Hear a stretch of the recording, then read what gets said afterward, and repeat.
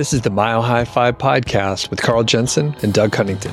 We have authentic conversations about the journey to FI, health, happiness, and some very odd tangents. We interview FI experts, side hustlers, people on their way to FI, and those who have reached the other side. Join us every week, and if you want the show notes and links and all that other stuff, head over to milehighfi.com. Hey, it's Doug here, and I want to give a quick intro before I send it to the full episode. This episode was recorded live at Mr. Money Mustache headquarters in downtown Longmont, Colorado. Jordan Grummett joined us. He was doing his book launch for Taking Stock, which we'll put a link. You could check it out if you haven't already picked it up. I wasn't in the episode very much, and I was recording. Carl and Jordan chatted for a little while, and then we took live questions from the audience. So it was pretty cool. I think there were like maybe 50, 60 people around. And occasionally we do these events at the Mr. Money Mustache HQ. So if you happen to be around Colorado, and actually in this case, people came from, different locations around the country to join up. A lot of people were local though. So that's sort of the format of what we're working with. There's some background noise, and it was actually a little noisy that evening, but through some of the miking that we were doing, the audio is pretty solid. But if you do hear some background noise, some other just general chatter, I appreciate your patience. There's only so much we could do recording outdoors. So really fun event, and thank Jordan for joining us and hopping on the show and everything. So really appreciate that. Without further ado, let's send it over to the episode. And like I said, we'll put a link for Taking Stock so you could check it out if you want to. Thanks. Let's get started. Who are you? So my name is Jordan Grummett. I go by Doc G on social media. I am a physician who got burned out in medicine, and just at the right moment, I received a book from Jim Daly, the White Coat Investor, and learned about financial independence and went down the rabbit hole, just as probably many of you have, and realized that I was deeply unhappy at work and had enough money to leave, but had no clue who I was. And so I spent the next bunch of years trying to figure that out, which included a blog, a podcast, and eventually I realized that my dying hospice patients, the one part of medicine I still loved, taught me these important lessons, and a lot of them had to do with what I was struggling with in financial independence. And so I felt like the dying had so much to say about living, about money and what it means in our lives, and what we should and shouldn't be doing. And so I put into a book called Taking Stock, a hospice doctor's advice on financial independence, building wealth, and living a regret-free life. So in case anyone does not know, what does a hospice doctor do? So hospice medicine we are the doctors who take care of people in the last 6 months or less of their lives. So when patients decide that they're no longer going to get active treatment, they come to us and we try to help manage their symptoms, but also try to manage the psychosocial aspects of dying. And so we try to help people come to terms with their lives and come to terms with their symptoms and live what we'd call a good death. A lot of people, they say they come to hospice doctors when there's nothing left to do. And I always try to dispel that myth, because we can do a lot for dying people. We can be there for them, we can manage their symptoms, and we can help them see that life is occurring each day around them and help them enjoy that life until there are no more days. And it's a really positive thing, not a negative thing. So one softball question before we really get into it. I was at the store today, and they have Halloween stuff there already. Have you ever considered dressing up as the Grim Reaper for Halloween, or is that completely inappropriate? It might be slightly inappropriate for what I do. Don't go to work dressed like that, just to be clear. But it does. I mean, there is also a levity to dealing with our lives and dealing with the end of lives, and sometimes it's helpful to actually bring some of that levity into the conversation, because it's hard enough as it is dealing with end of life issues and dealing with disease, and you're still allowed to have fun even if your family member is dying. And that's something we try to bring to the table too, is that these days can also have some real goodness in them. Yeah. Okay, so I'm going to tell a little bit of a sad story, and then it's going to be happy after that. So bear with me.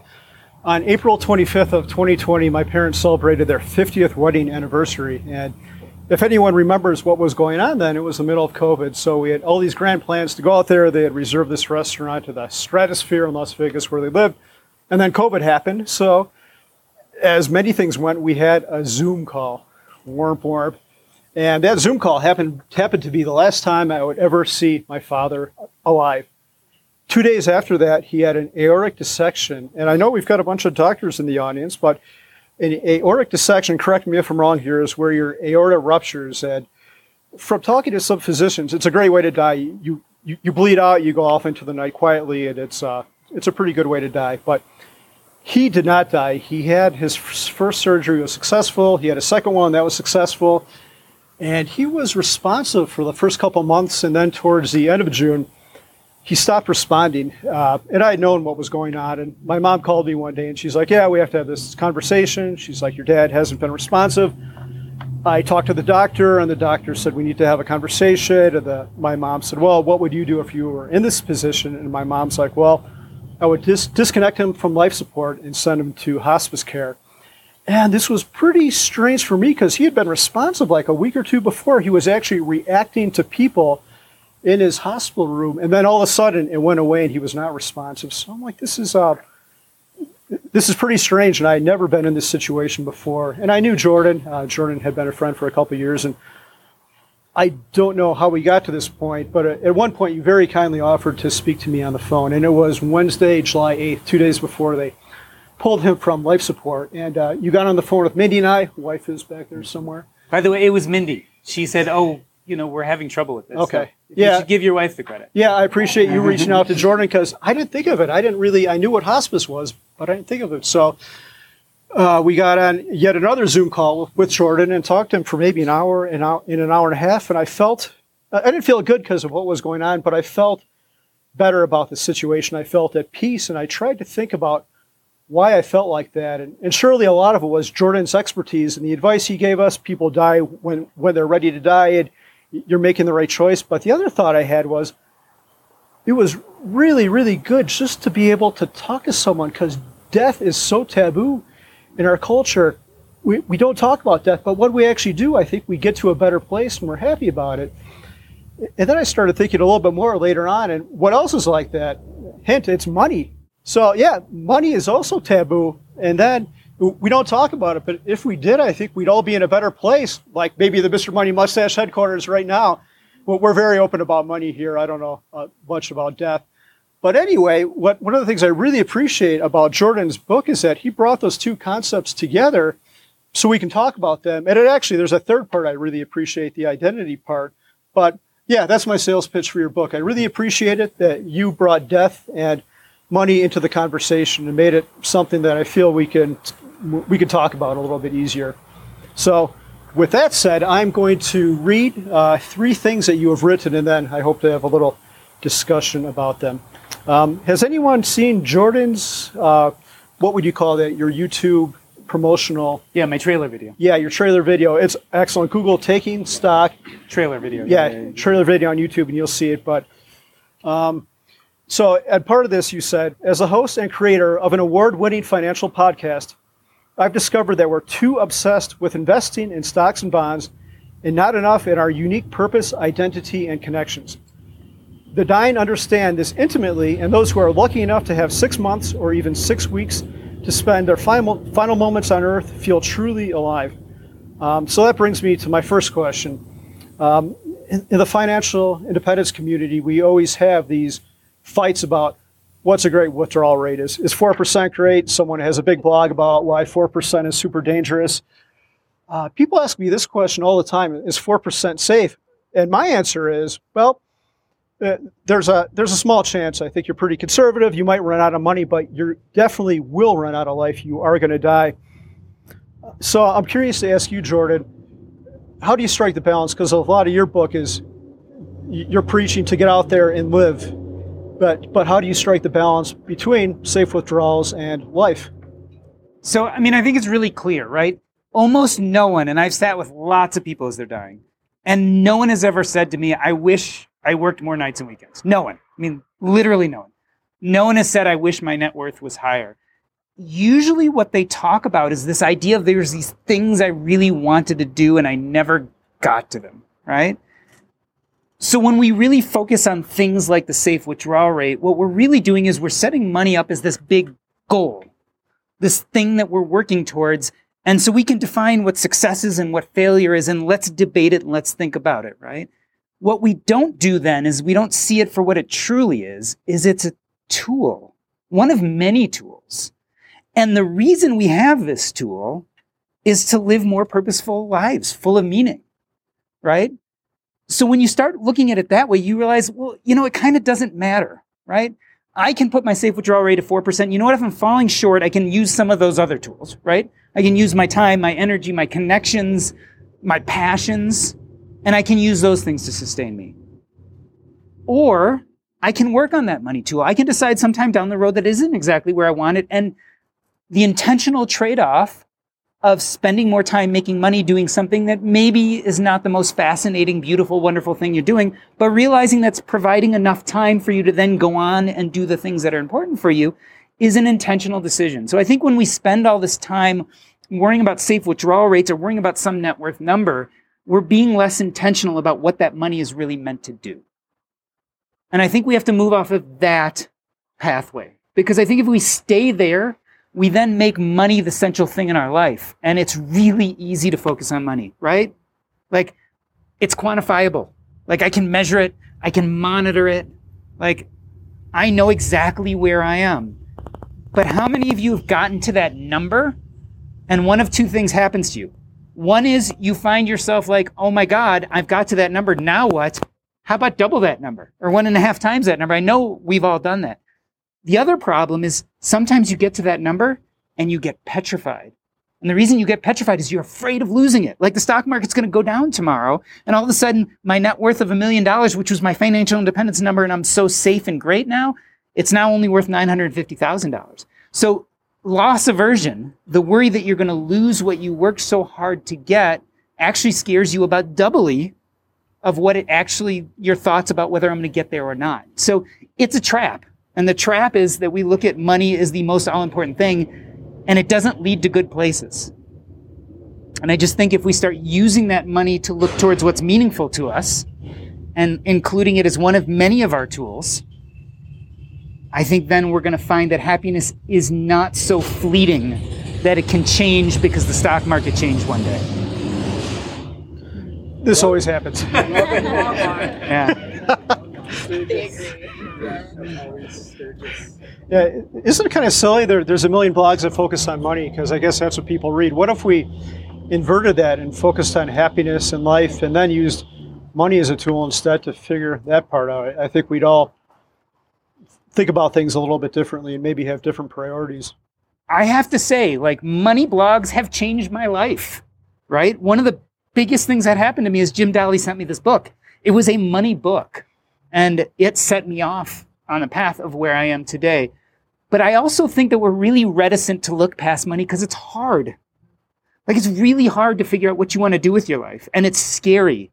And all of a sudden, this idea that there are things that I want to do and I might not achieve them, and you start thinking about death, and you start thinking about how life is finite, you start thinking about the fact that you only have so much time, and that's no fun. And so it's much easier to say, let's debate the safe withdrawal rate, or let's look at this net worth. And I don't want to belittle it because I think these things are important. Like, they have their place. I just think we have to see them for what they are and then put that in perspective. Yeah, you've got a great quote in the book, and it said, money doesn't deserve the high pedestal we put it on. And I think you explained that pretty well right now. But another quote I liked was, most of what I learned about investing has nothing to do with money. Do you care to expound on that at all? Yeah, I mean, money is one investment, right? And it's an important investment, but we tend to forget that we have to invest in lots of other things. We have to invest in education. We have to invest in relationships. We invest in our children. We use financial terms when we talk about money. We talk about compounding and dividends and emergency funds. And I would urge you to start using those same words when you think about experiences and knowledge and connections. Like, your connections in this world compound. Pete and I were talking about today, right? Like, he has connections in his community and you guys help each other. Like, if someone needs something done at their house, you all come together and do it together. Like, that's a form of compounding. And when we only think about the money aspect of things like compounding and dividends, like, other things pay dividends. Your education pays dividends, right? your family, all of these things. If we start using those financial words, we realize that there is not an opportunity cost only to medicine or only to money. There's an opportunity cost to experiences and knowledge and education. And so we have to take advantage of that too. Okay, I've got one more thing to say. I'm actually going to have Jordan read this because this is, I was thinking about this. I went through your book to prepare for this, and I had taken a bunch of notes when I initially read it, and I thought this is probably my favorite passage from your book, but then I started thinking about it a little bit more, and it's such a beautiful set of words. It's probably one of the most coolest things I've ever read. So I'd like you to read it. I don't know if I can hold myself together if I read it. So, and you think I'll be able to hold myself together? I don't know. This is so good. I'm going to ask you one follow-up question, and then we'll let the audience ask questions. Jordan does not know what I'm about to give him right now, but I think this is so good. So great. I'm going to mess it all up, and you're going to be like, that podcast is fake. Do you need to lube your voice at all? I am a crier. Oh, am I a crier? Get out your James Earl Jones voice. All right, let me at least see what this is. Okay, this is really good. Please pay close attention. Like my daughter, we are all just children. Bobbing and floating in the vast ocean of life, our minds turn, yet we have no control over the direction of the tide. My daughter's voice pulls me back to that little bed in her quiet room so many years ago. Daddy, what does it feel like to die? I drew her in close and held her tightly. My sweet child, I'm still trying to figure out what it feels like to live.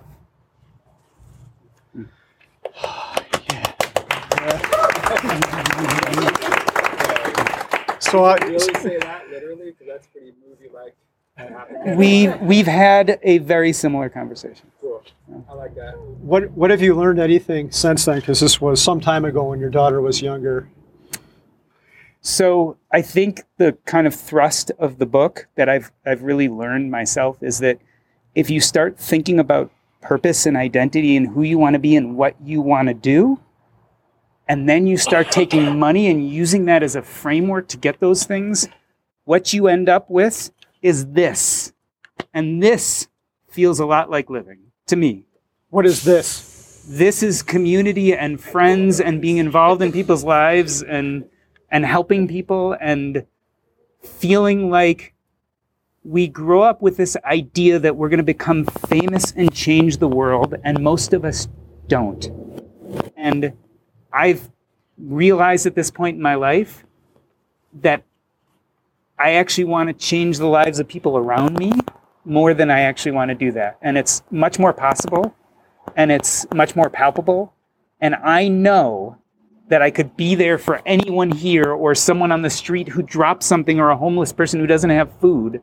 Like, I could be there for that person, and it's much more likely than being famous or creating the biggest invention or being Oprah Winfrey, right? But I can do all those things, and at this point in my life, I'm realizing how much that matters and changes the world. And so that's what living, I think, feels like to me, where I am today. Yeah. And I'd like to say one more final thing. The book is about life and death, and it's about investing, but it's also, there's a third component to it, and it's about identity in figuring out who you are and what you're really meant to do in life. And I think everyone's going to take something different from the book, but that's what I really took. And in my case, it was kind of, it made me happy because I realized after reading that there's these exercises in the book that you go through, and I realized that I'm so fortunate and I'm so grateful that I'm exactly where I think I should be. But if you're not or have questions about that, the book is really special as far as that goes, and I really appreciate that. You cover a lot of territory, but that was my favorite part, and I thank you for, like you said, this is so good right here. I'm so thankful for y'all in this community and this place and what we've done here in Longmont, and Pete and everyone else, my neighbors. I'm looking at Brian right there. Life is so much better when you're surrounded by good people. It's I think it might be the most important thing, actually. And I'm an introvert. People scare the shit out of me. So I don't believe that anymore. I don't believe it, Carl. I don't know. This is I've had a couple beers, so liquid courage. But okay. I want to add the same thing because I read Jordan's book cover to cover and really felt the same way about how it's the stuff he's emphasizing that we should think about is really, really exactly right. And you might not think of it if you're younger and you're like, I want early retirement. I want some other good life attributes. Like thinking about it from this perspective of like super old people and Jordan's experience, like channeling it is really nice. It gives you a shortcut on wisdom. And the other thing I was going to point out is like you were talking about the withdrawal rate and stuff. So Carl and I, we hang out with, including ourselves, but we hang out with a lot of people who have been early retired for a long time, and nobody even talks about money. Yeah, I know. Like, we think it's fun to talk about technology and investing or whatever you're interested in, but we never talk about, like, we're open about money, but we never think about, like, I wish I had more, or I can't wait to earn more, or I'm not sure if I have enough. It's very much like a very, nobody regrets, or it's not much of a strategy once you get over that hump of like thinking you feel retired. Oh. It's not so much a number or withdrawal rate. It's more like, hey, now it's time to stop thinking about money. And then you can think about life more. And of course, if you're really advanced, you don't even need money to do that. You can start getting wiser about it, like at any point in your life. I mean, it's even just being here the last few days. My friend Jason and I, who came here, like we've had like the cool thing of interacting with a bunch of people, and you start hearing what people are actually doing with their time, and it's just amazing. And most of it may be tangential to money, but a lot of it isn't. It's just you when you start hearing what actually interests people and the projects they're building for themselves. And the cool thing about financial independence is it gives you that freedom. I sometimes wish I knew to have that freedom before I got to financial independence. But I think your finances are important. We should build that path, but we should also put other things front and center. And by and large, this community actually does it. It's wonderful. I mean, look at the people around you and ask them the kind of things they dig, and you get these amazing stories of most of these people are building and doing exciting things, or even changing people's lives, and it's really cool. Yeah, I think it's wonderful. I've tried to persuade friends who aren't in this community to come here or to come to some of the events we have, and they're like, oh, that sounds like the most boring shit ever. I'm going to go somewhere and talk about money or index funds. And well, what Pete said here is exactly right. We hardly ever talk about that because money is just the tool that we use, so we don't have to talk about money. The main point of having money is so we don't have to worry about it anymore, and then we can move on to what's truly important and really start living, because we've eliminated that part of our life. And I feel privileged to say that. I'm so thankful that many of us are in that situation and we get to live like that. But it's so good. It's not really about money. It's about life. Yeah. And I mean, I say it over and over again. I really think it's true. We have to also, I think one of the things that we have to carry to our community too is that money is one tool. And I think there are a lot of people who aren't in our position, right? There are a lot of people who don't feel like they have their finances in order. There are a lot of people who are young and feel like every day is just a struggle. I have to go work at my 8 to 6, and this feels incomprehensible. Yeah, I know. Yeah. Monday through, and I think it is. And, one of the things I think we can help hopefully try to remind them is that they have these other tools. Like people in their 20s have more energy than I have, right? They have their Saturday nights, and they have time to start looking at passion, time to start looking at identity and purpose.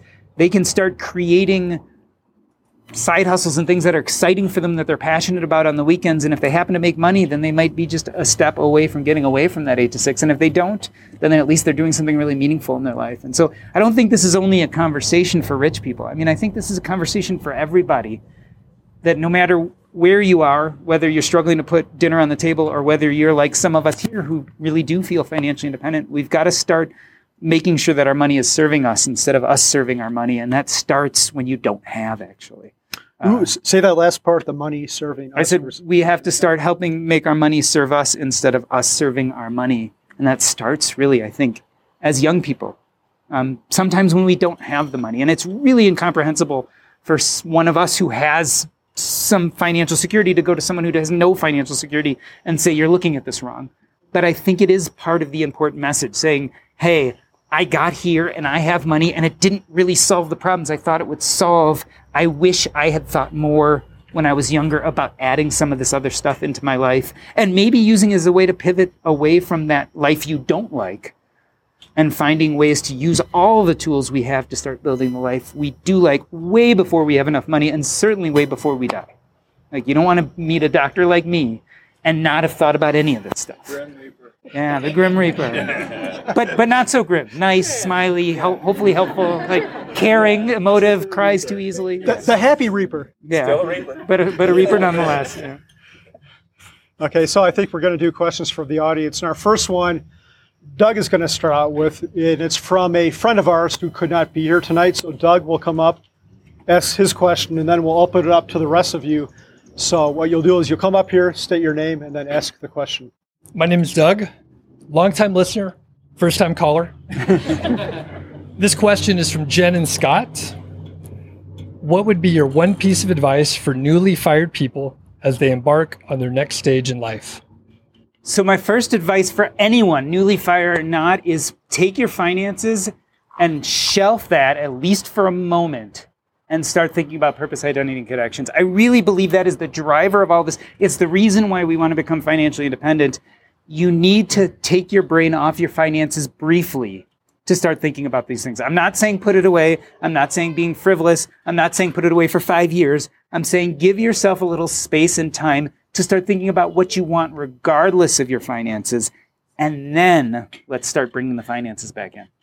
I have one quick follow-up. A friend had retired, and she was talking to another mutual friend, and she was like, okay, I'm retired. I'm going to do this, all these side hustles, like making board games on Etsy or something like that. And my friend's like, stop, hold on a second. And he said, what would you do if whatever activity you did, you couldn't make money for the next year? How would that shape your life? And I thought that was a great thought exercise, because we're so used to wanting to make money. What happens if we take that out of the equation and force ourselves not to think about that? I stated a little differently. My big question to you is, what would you do even if no one would pay you for it? Like what job, what thing that normally people get paid for, would you still do even if no one would pay you for it? If you can answer that question, you've got a great start for what purpose looks like in your life. Yes, for me. It looks like Mark has a question. Would you like to step up? By the way, I measure my self-worth by your number of questions. So the book is bunk. So if you don't ask some questions, I'm going to feel really bad. You don't want to see him cry. Yes, I cry so easily as it is. Mark's money mindset. I want to see what he has. All right, this is Mark, and you talked about the art of subtraction in the book. So maybe first explain what that is, but also you talked about it after you reached financial independence. How might somebody that has yet to reach financial independence use the art of subtraction to get maybe closer to where they want to be prior to reaching financial independence? So I want to use this question to talk about privilege and the art of subtraction, okay? I came to this from a place of a huge amount of privilege, right? I was blessed with parents who gave me incredible financial modeling. Like they taught me all sorts of things. I had no idea what it was, but I kind of blindly followed them because that's what my parents did. So I saved lots of money. I invested in real estate. I put my money in the stock market, all things that I had no idea what I was doing, except that they did it. So I did it. So when I got disenchanted with medicine and realized I was burning out, and then got Jim Daly's book and realized I was financially independent, it's really easy for me to say, oh, let's look at your life and get rid of all those things that aren't making you happy. It's a harder thing to do that when you have no money. But let me first talk about how I did it, and then how I believe people who are not in that place of privilege can still use this knowledge to make a better life. So for me, what that looked like is once I realized I was financially independent, I could have walked away from my identity as a physician totally, but I wasn't ready to. Like my father was a physician. He was 40 when he died. I was 7. I was enamored with this idea of filling his footsteps. I blamed myself. I really did. I thought somehow cosmically I was the cause of his death. And the way I was going to fix that was to become a doctor and do the things he couldn't, right? And so when I realized I was financially independent, I just couldn't walk away completely from medicine. Like I couldn't walk away from that sense of identity. I couldn't walk away from that little connection I had to my father that died. You know, he died when I was 7. So instead of throwing the baby out with the bathwater, I realized I wasn't happy. And so I started looking at my job and deciding, how am I going to subtract out the things that cause me friction so that this can feel better, right? So I was running an incredibly busy practice at the time. So the first thing I did is I got rid of my private practice because people were calling me on the weekends and I had to run out at Sunday at 10 a.m. when I'd rather be with my family. And instead I was going seeing people in their homes, and they needed to be seen. But I realized that in my life, this was something that just was causing so much friction that I wasn't feeling good about it anymore. So I got rid of that. And so I started doing nursing home work, which I'd been doing for years. And then I was doing hospice work, which I had just started as a consultant because I realized I liked it and people wanted to pay me to do this thing that I found fairly natural and easy. And after a little time, I realized, you know what, the nursing home, I'm getting calls in the middle of the night. These patients are incredibly complicated. This is hard. And eventually I decided to get rid of the nursing home work. And then I was doing hospice work, but I was doing it full time. And then I was like, I don't want to work on nights and weekends anymore. So I kept on progressively subtracting out the things that left friction in my life. What I was left with was acting as a consultant in hospice medicine, working 10 to 15 hours a week. And that was amazing. Like, after I narrowed it down, I'm like, oh, this feels purposeful. I would do this even if someone wasn't paying me for it. This has real meaning in my life. So I knew I didn't want to get rid of that. I'm like, this part of my identity still fits, but now I've gotten rid of everything else. So I have all this other time to start pursuing those things that would start adding to my identity. So what I'm doing is I'm subtracting out everything that doesn't help with my identity and purpose, and then slowly adding in new things like blogs and podcasts and whatever it is that speaks to me, that thing that wakes me up in the middle of the night and I can't get back to sleep because I'm so excited. I start to pursue those things, right? To add them into my life. So subtract out the bad, add in the good. Eventually I was able to create a life where almost all of my time I'm doing things that feel really purposeful and important. And so I don't have a need to escape my life anymore. I have no need to say, oh, I need this weekend off. There's no such thing as weekends. I just kind of spend my days doing things that are purposeful and important to me. But again, that's a place of privilege. I came to that place after financial independence. What I like to suggest is we should start thinking about how we can come to that place much earlier. How can we use the art of subtraction when we don't have all that financial power, that superpower, that tool? And again, I come back to the argument that we have many other tools. So if we go back to that 22-year-old who is now working for the first time, they found a job that they don't particularly like, but they can't find a job that they like. They're just making enough money to survive. They're working 8 to 6, which used to be a 9 to 5, but we know all things have gotten harder. But what if that person took a little time, because they don't have that much tool of money, but they've got a lot of tool of energy, right? When you're 22, you've got tons of energy. Maybe even you got the tool of passion. You got some passion. What if you took something you were really passionate about and made it into a side hustle, and you said, I'm going to spend 3 hours every Saturday night doing this, right? You're using some of your other tools. And let's say you do that for 6 months. One of two things happens. Let's say you make a little money. Well, maybe you could turn that 8 to 6 to a 9 to 5. Because now you have a little financial space in your life. So you can subtract out that job you don't like, and you can add in that purposeful thing, that side hustle. What if you don't make money? You do that side hustle and it never produces something. Well, you know what? You just spent 3 hours every Saturday doing something that was purposeful and meaningful to you. I mean, that's the goal. Maybe you might have to try a different side hustle. Maybe you might have to take on a part-time job on a Saturday or Sunday doing something you may or may not like. Maybe that little thing, you don't love it, but you like it a lot more than your 8 to 6. Maybe you can start subtracting some things out and adding some things in. Maybe it's moving to somewhere new. Like we talk about arbitrage all the time. You might subtract out your location and add in a cheaper location so that you can spend less hours at work. There are countless possibilities, but when we look at money as the goal and we think it's the only tool, then we all of a sudden cut off all of our options, especially if we happen to be in a situation where we're just making it. And so my goal is to help teach people that even when you're just making it, maybe there are some options. And maybe if you start realizing what feels purposeful to you, you can find ways to ease some of that economic pressure. And so for people who are privileged, we have it a little easier. For people who aren't privileged, there's still some options. How can we make this practice of subtracting out bad things in our life, things that add friction, and adding in good things, and make that a habit? Because at some point you start getting where you don't have that many bad things. And that's a fantastic place. So there are always going to be things we don't want to do, right? It's life. But it's amazing what it feels like when you've gotten rid of most of the bad things. Like, I don't have work stress. I don't have stress on Sunday night. I don't wake up Monday morning depressed. Like, we should all be that way. And so the question is, how do we get there? Before we move on to the next question, I have a public service announcement. And we got to do something real quick here. I'm going to put on this stupid hat, selfie time. And this actually, I'm taking pictures on this phone that is not mine. I found it. So if anyone lost a phone, is it you? I'm sorry, it is yours. You might have some pictures on there that... I want this selfie. Okay. There might be some other pictures on there that... You might not want to show those to people. Yeah. Okay, let's take one. Hold on. As Gen Zer, I need to help you. Yeah, I'm old. I don't understand. Okay, put up a peace sign or some kind of gang sign. Is there a gang sign? Yeah, is there a mustache sign, right? There you go. I'm glad you got your phone back. Thank you. I apologize for the other photos. I always lose it. I can relate. I lose keys, phones. Well, there's my wife who's rolling her eyes right now. Yeah. You may find some dinosaurs. Okay, next question. Brendan, step up to the microphone. Brendan, Brendan's a kind individual. I connected with him over email some years ago, and then he came to visit us in Longmont, and that's one of the great things about Longmont. There's always so many cool, interesting people passing through town, like Jordan, and today Brendan as well, with his wife Candy and his 2 kids. Sure, yeah, Brendan here. Jordan, thanks for the talk. You mentioned briefly not wanting to get to financial independence and realize at that point that money doesn't solve all the problems you thought it would solve.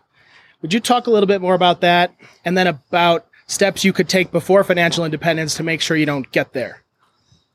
So when I found out I was financially independent, I did kind of jump up and down for a moment. And then I kind of had a panic attack. Like, I realized that I was so enmeshed in this identity of being a physician, I had no idea what purpose really looked like in my life. And that was amazingly depressing.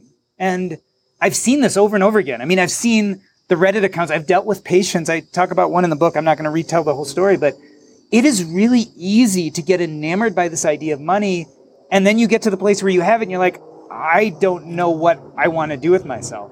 And that's so common. And I think it actually gives us a huge amount of distress. We need to start thinking about purpose, identity, and connections first. So the big question, the question that people most ask me when I'm talking about my book is, well, how do I do that? Right? How do I do that? How do I do this really hard work of figuring out who I am and what I want to be in life? So I go over it in the book and their exercises, but let me give you a few very quick thumbnail sketch ideas, right? So I think purpose is a big one. And so I think you can ask yourself some really quick questions that are very short versions. Read the book to hear the long versions. So when it comes to purpose, I think you need to imagine yourself on your deathbed, bemoaning your life and saying, I really regret that I never had the energy, courage, or time to, and then fill in the blank. And like whatever you fill in the blank with is probably germane to your sense of purpose. Another good question is, what do I wake up in the middle of the night excited about and I can't go back to sleep? Like, do you pursue those things? Like, what is that cockamamie scheme or idea you had? Did you put it away because it was too crazy? Like, if you let go of societal's ideas of what you should be doing, or if you let go of this idea of, can I make money off of that? Because how many times have we really wanted to do something and we said, I can't put time into that because I won't make money at it. I know when it came to writing and public speaking and stuff that I love to do, for most of my physician career, I said, I have to fit this into that little hour free I have because it won't make me money. That's not a profession. I need to be a doctor, right? That's making money. That's doing good things. Like, I think if you ask yourself these really basic questions, you can start getting an idea of what your purpose is. And I don't expect the answers to come immediately. I think it takes time. But most of us have this secret idea of something that we really want to be, and we're really afraid to pursue it or talk about it. And I think that is your body speaking to you. It's your mind and your heart saying, oh, there's this thing. And I will guarantee you, because I've seen it over and over again, if you don't give some time to that, you will regret it when you get a terminal diagnosis. And I tell you this from pure experience. If you do spend some time thinking about those things, you will find yourself a lot happier in life. I really believe this. So that's part one, purpose. The other thing is, so purpose, identity, connections. Connections really come from purpose and identity. So let's talk a little bit about identity. My favorite exercise with that is to ask yourself the question or say the statement, I am, and then fill in the blank. And do this like over and over and over again, because your first answers are going to not make sense. Like my first answer is I'm a doctor, and it's totally not how I identify now, but it's like what I've been trained my whole life to say, right? But that's kind of my profession. It's not who I am. After that, the next kind of easy thing was, a father, a son, a spouse, right? So familial relationships, all stuff that's kind of important to us, but doesn't really tell what's inside you, right? It's just something about who you are and those people who are important in your life. After that, I jumped to achievements, right? So I'm a Plutus Award winner for the Earn and Invest podcast. I'm really proud of that, but that's kind of like this artificial thing someone gave me. It's great, but it doesn't tell you exactly who I am. Eventually, I came to I'm a public speaker, a writer, a podcaster, and all of that coalesced into this idea that I'm a communicator. But it took me a long time to get there, but I knew it fit because it just, when I started thinking of life on those terms, I started feeling comfortable. And I always wondered, as a doctor, I never made many doctor friends. I went through all of undergraduate, 4 years of medical school, residency, and then I practiced, and I had very few doctor friends. I hated hanging out in the doctor's lounge. When I went to parties with my wife, I would get so ashamed of telling people what I did for a living. And this was a huge epiphany. Why ever would I be ashamed of being a doctor, this proud profession that so many people want their kids to be? And the reason why is because this identity I was wearing on my outside didn't fit the identity on my inside, and that disconnect felt really uncomfortable. And so the thing about identity too is you need to be aspirational. Not just who you are today, but who do you want to be? Again, if you could let go of all of societal expectations, you could let go of all those things your parents told you and all that negative speak you had in your head. If you could just be what you truly want to be, what would it be? And that's a good way to start. And if you don't know the answer to that question, ask your family. Ask your friends. You'd be amazed at when you ask your friends and family and you say, well, who do you see me as? Sometimes they come up with things you're yeah, I am that. And I never thought about it. Or you're really good at this, right? And you never consider those things. So purpose identity will naturally lead you to connections. When I realized that instead of identifying as a doctor, I started identifying as a communicator, I started going to these personal finance get-togethers and conferences. And I met these people who were blogging and podcasting and writing.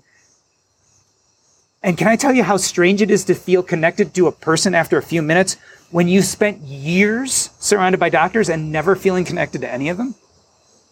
The connections will automatically come if you start figuring out your purpose and identity. And if you doubt how powerful that is, the connections I made from doing this stuff led one of my good friends, Grant Sabatier, to give me permission to write this book, which I always wanted to do, but always was too afraid.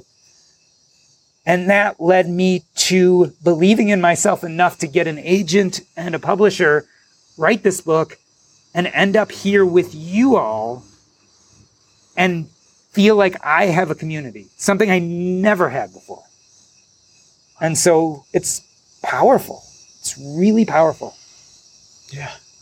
Why don't we do 2 more questions, and then after that, we'll do the giveaway, and we're going to be here long after this, so You're all welcome to hang out. There's lots of beer in the refrigerator, unless you all drunk it already. This crowd knows how to drink beer. I always think we bought enough, and then I look at it, oh God. Yeah, pizza, all kinds of other stuff. So next question. Chris, who brought me a coffee, which was very helpful. Thank you.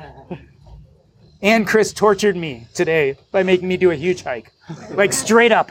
It was straight up. Okay. Compassion and fear is what I want to talk about. That's the crux of this question. And I think about myself, and my biggest fear is death. And that's the voice of experience talking. And you have been through that over and over again. And it's such a big fear of ours. We make jokes about it, right? Like the Grim Reaper joke, because it's so scary we can hardly talk about it. Clearly, fear is also a big component with financial independence in your journey in life and moving beyond finances to the next level, and also taking charge of the finances. Compassion is the second piece I wanted to talk about. And being a doctor who deals with people at end of life, I would imagine takes a great deal of that. I would venture you something of an expert in that area. And so the question is to give you an inroad to talk a little bit more about either fear as it relates to this journey as a barrier, or compassion and what role it plays in your life and meaning as you think about the book and taking stock. All right, so I'll mention a little bit about both. I'm going to give you a secret. So I've been around lots of people who've died. Dying is not nearly as fearful as most people think. We're actually really good at medications and counseling people and anti-anxiety medicine and nausea medicine. The grand majority, not all, the grand majority of people die fairly comfortably and peacefully. And most of you will never know that because maybe you've seen a grandparent or something, but I see it all the time. And I will tell you that generally people die quietly and comfortably. So first and foremost, the actual process of death is something I no longer fear, which I did before I came to this field. So take that for what it will. I hope that helps. People also tend to die the way they lived. So if you're worried about being afraid of the fear of death, I think you should think about fear in your life today. And the amazing thing I've learned from the dying is if you're worried and afraid of what's going on in your life today, the dying almost never regret what they failed at. They regret what they didn't have the courage to try. So I know countless stories of people who had a big, audacious dream and failed. But 9 times out of 10, they were happy if they tried and gave it their best. But 10 out of 10 are unhappy if they had a big, audacious dream and never went for it. So if you don't want to be afraid in death, try not to be afraid in life. And if you don't want to be afraid in life, start taking on those things you really want that scare you, because failing is not a bad outcome. But dying with the regret that you never tried is a bad outcome. So I think that's the big message on fear. On compassion, I would say that if you learn to be compassionate with yourself, you'll be much easier to be compassionate with other people. You will by far be your biggest own critic, and most of that will be wasted emotion. You probably do things way better than you think you do. And believe it or not, getting 80% of the way there is usually good enough. And if you can start with self-compassion, you find yourself being compassionate towards other people much easier. And compassion feels good. So if you learn how to be compassionate to yourself, you learn how to be compassionate to other people, and that will fill you with good feelings. And that's part of living kind of that peaceful life that'll help you always, and including in death. Cool. One more question. Jason. Can you speak about how your dad lived his life and how that influenced you thinking of Phi and just that journey of living your best life? So my dad died when he was 40, suddenly and unexpectedly of a brain aneurysm. And I say unexpectedly because he didn't know when. But in a sense, it wasn't unexpectedly because he had told my mom years before that he thought he was going to die young. And I sat with this for decades, right? Because I knew this. Even as a kid, my mom had told me this. But looking back at my dad's life, he kind of lived like he knew he was going to die young. So my dad didn't worry about money much. He had life insurance. He wanted to make sure we were okay. But he had hobbies and joy, and he traveled and he loved photography. And when he got finished, he was an oncologist or cancer doctor. When he finished his fellowship, instead of joining the big prestigious oncology practice that would have paid him 3 times what he ended up getting paid, he stayed at the university and worked at the VA because he loved the work and got paid half. And so as I think about one of, I think, the biggest important questions we all face is how do we decide whether to spend today? You only live once. There are things that are purposeful for me, whether they're activities or even buying certain things that are very purposeful to me. How do I know if I can spend today, or do I need to put that money away and allow it to compound and defer gratification for retirement? And I've really struggled with this because I think it's one of the quintessential questions we have to ask ourselves. Always. Always. And I think if we knew when we were going to die, if I could say I'm going to die in 30 years, I could plan out and get to zero, right, at 30 years, or plan out and get to having enough left for my kids to feel good about it, but we don't know. So I think the best thing we can do is use a proxy, and the proxy is what scares you most. My father was afraid that he would die young and not be able to enjoy his time or his money. So guess what? He didn't save a lot, but he lived a pretty good life. For him, that made sense. YOLO made a little more sense for him, and deferred gratification didn't. Now, he did, like I say, get life insurance policies, and he did save some money. So if he had been wrong and he had lived, he was living a pretty good, purposeful life, and eventually he would have made it to retirement. But he probably wouldn't have wanted to retire that young because he was enjoying what he was doing from day one. And if he had just put a little money away, he would have been just fine. Now, the other side of that coin is, what if you're like me? I always figured I'd live to kind of an old life. And my biggest worry is that I get to an old age, run out of money, and die broke, which is, I think, a lot of people in the FIRE movement, we're afraid, right? That's why we talk about safe withdrawal rate all the time, is we're afraid of running out of money. I think if that's you, then you probably take a lot less and put it in that YOLO bucket. I still think you need to put some there. But you put a lot more in that delayed gratification bucket. So maybe you save 40 or 50% of your income, and you get to financial independence, and you quit your job, and then you really do a lot of purpose, meaning identity stuff. But you don't do as much in the beginning because it doesn't scare you dying young. What scares you is not having enough money when you're old. If you do that, you mostly win. So if you die young and you didn't think you were going to die young and you were too busy, grinding it out, you had great dreams, so you were probably pretty excited about those dreams, but you never got to live them out, and that's sad, and we can't do anything about that. But if you're right, then you're going to retire early and live a pretty great, purposeful life. The only other caveat is, it occurs to me, and a lot of people, when I have this conversation, they bring up the Die with Zero book with Bill Perkins. One of his points, and I think is really true, is we have seasons in our life, and those seasons happen at certain times, and we can't control that. So let's say you're worried that you're going to die old and broke, so you're really grinding it out today, working long hours. When you're young is also maybe when you find a spouse, and if you're lucky, you're only a newlywed once. You don't want to let that time pass without giving some thought to being in the moment and maybe YOLOing it a little bit. Or maybe you have kids, right? And you only have kids once.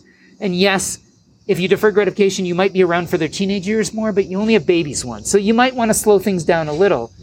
But ultimately, I think if we can ask that question, what scares you most, you can start really toggling between YOLO and deferred gratification, and it really answers that question today. I think it's a really tough question to answer. And so that's my best approximation of how to decide whether to spend or not. Okay, we have one more bonus question. What's your name? Sam. Sam, I'm sorry I stole your phone before, but borrowed it.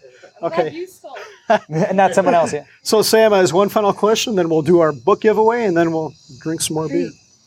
Thanks for the bonus question. Well, my dad brought me here today, and he knows that I have an ability to take advantage of social capital, which isn't always rewarded up front with monetary compensation, but can pay dividends, like you've said. So making those connections, I know the importance of, but I also know that my father's also paid for what is, I think, the most formative and important space for me to figure out what is my personality, my most fulfilling self-expression while I was away in Paris, and able to have that space away from being a daughter, a sister, a student. So being a young person able to make money in my future, because I'm just 23, how can I, knowing that I can use money, just not worrying about it, to live my life freely, and make those connections that are so important, how can I live that life and use that passion that I know that I have in probably an unrefined form, to better my life and not live off my parents' money and ruin their financial independence.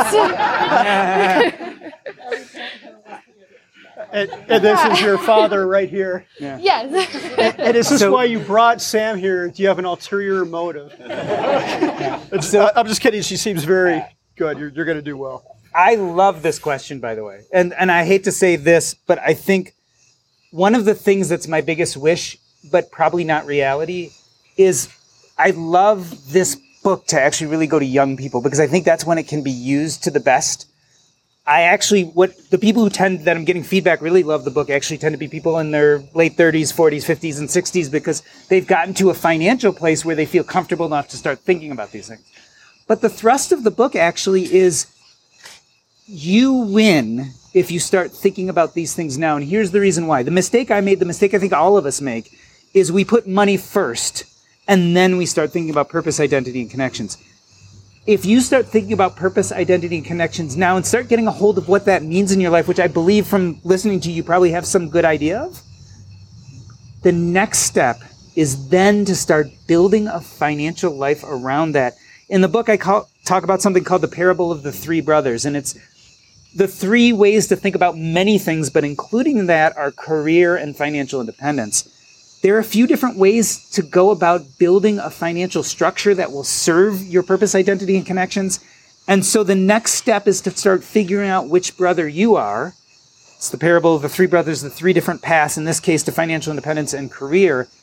And like a thumbnail sketch of this, because it really takes a little more time, but basically there are three good paths, right?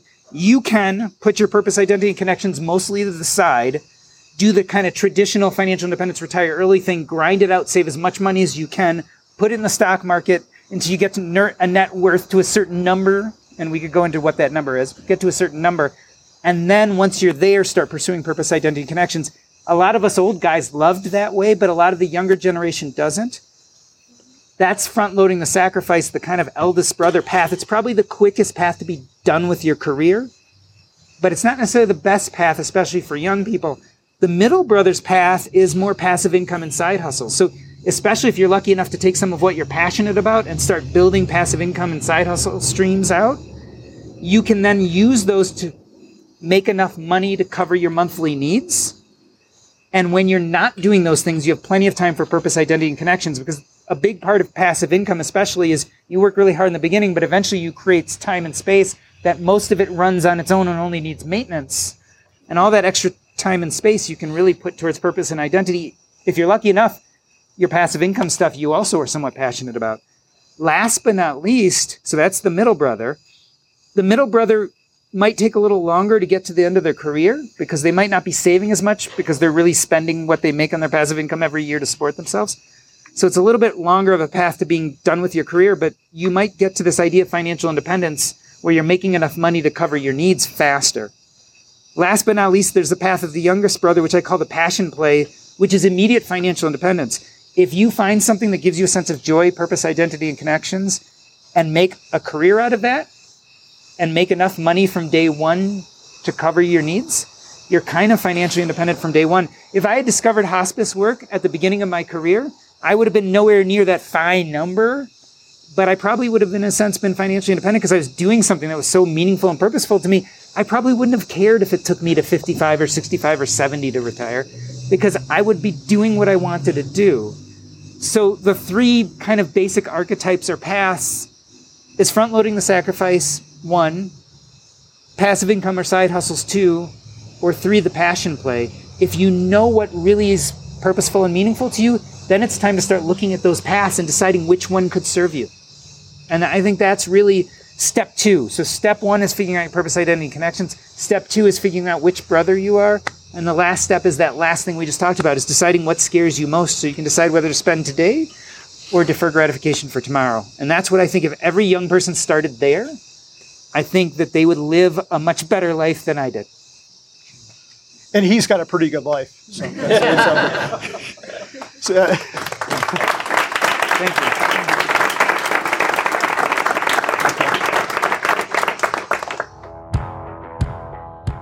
Thanks for listening to the show. That was the Mile High 5 podcast, and I'm Doug Cunnington, the balder host, and Carl Jensen is the cool, sexy one. If you dig the show, please do 3 things for us. Number 1, tell a friend, a family member, an enemy about the show. We really don't care who you tell. Maybe forward them a specific show that you know that they will like. It's the single most helpful thing that you can do to spread the word. It's like giving us a virtual high five, and actually we don't give high fives in in person, so the virtual kind's pretty good. And more importantly, your friend or family member or even your enemy will appreciate the fact that you were thinking of them. Number 2, make sure you're following or subscribed on your podcast app, Apple Podcasts, Spotify, Overcast, YouTube, whatever you're using, and that way you won't miss a show. And number 3, please leave us a rating and review. We read them on the show occasionally, and you might hear yours out there on an upcoming episode. Quick disclaimer, this show is not financial or legal advice. I'd actually be surprised if it sounded like it. It's really just for entertainment, and that's at least what we're hoping for. But seriously, get advice from professionals. Carl and I are just two guys with microphones that sit in my basement and talk. So we'll catch y'all next week.